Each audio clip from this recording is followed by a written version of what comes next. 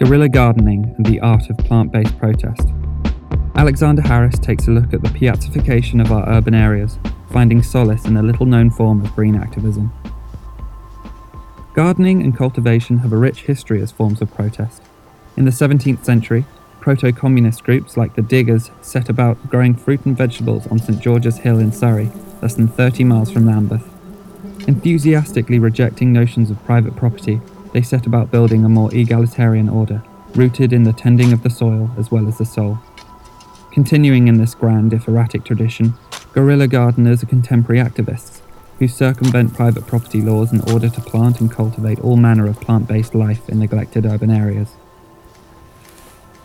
Although undeniably a global movement, spanning LA to Melbourne, guerrilla gardening in Britain found its earliest and most enduring form of expression in the London borough of Lambeth. Since beginning his blog, guerrillagardening.org, in 2004, Richard Reynolds of Elephant and Castle has often been regarded as spearheading the movement in the UK. Deliberately drawing attention to continuing privatisation in London's war against neglect and scarcity of public space, it is perhaps unsurprising that Reynolds conducts much of his work in and around his home borough. That Elephant and Castle remains central in the debate around gentrification, with its ever-growing number of luxury high-rises, gated communities in the sky, only serves to add a sense of urgency to the plant-based activism conducted in the area. Whilst there are ample histories of the movement in forms of books, blogs and TED Talks, exactly how it functions as a form of protest deserves closer attention. It is also worth exploring what guerrilla gardening positions itself against, and what it says about the current state of urban spaces, as places to be lived in and experienced at both an aesthetic and political level. Emerging from a tradition that emphasises the local, democratic and ecological as fundamental aspects of a just society, guerrilla gardening is both individualist and communalist, predicated on a firm belief that individuals can make a difference in altering their material conditions. Significantly, activists operate outside of both state and corporate control, advocating personal initiative, self-sufficiency and cooperation, whilst blurring the lines between public and private activities. To garden publicly and illegally is not just to render the private visible, but to turn a typically introverted act of leisure into a quietly resilient, cooperative form of protest. Guerrilla gardening is saturated in the language of defiance, warfare, strategy. The very name is suggestive of its transgressive nature, organised along paramilitary lines, often in secrecy at night, by volunteers in the name of a greater cause. Indeed, Reynolds' website playfully gives those seeking ways to get involved the opportunity to join an existing cell. Yet this is also indicative of the humour that lies at the heart of this deceptively gentle strain of activism. Guerrilla gardening is perhaps best thought of as a form of organic graffiti, a civic expression of dissatisfaction with both the material and social conditions of the lived urban environment. Much graffiti draws its power from its ability to embody despair, apathy, and alienation, demanding to be acknowledged, refusing to be forgotten. The floral markings left by guerrilla gardeners are instilled with an obvious hopefulness. If we are shocked by them, it is not out of discomfort or fear of their ugliness, as tags scrawled on neglected buildings are so often perceived.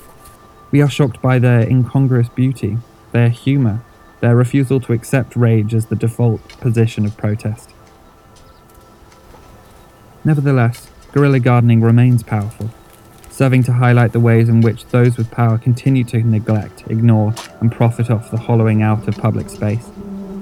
In the UK at least, guerrilla gardening can partly be seen as a reaction against a certain conception of how a city ought to look.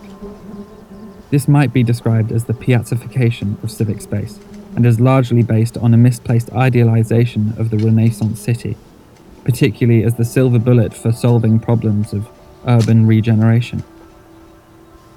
This is a phenomenon whereby powerful corporate bodies, usually developers, acquire ownership of prominent sites and redevelop them, along slick private lines, whilst giving these areas the veneer of a public space.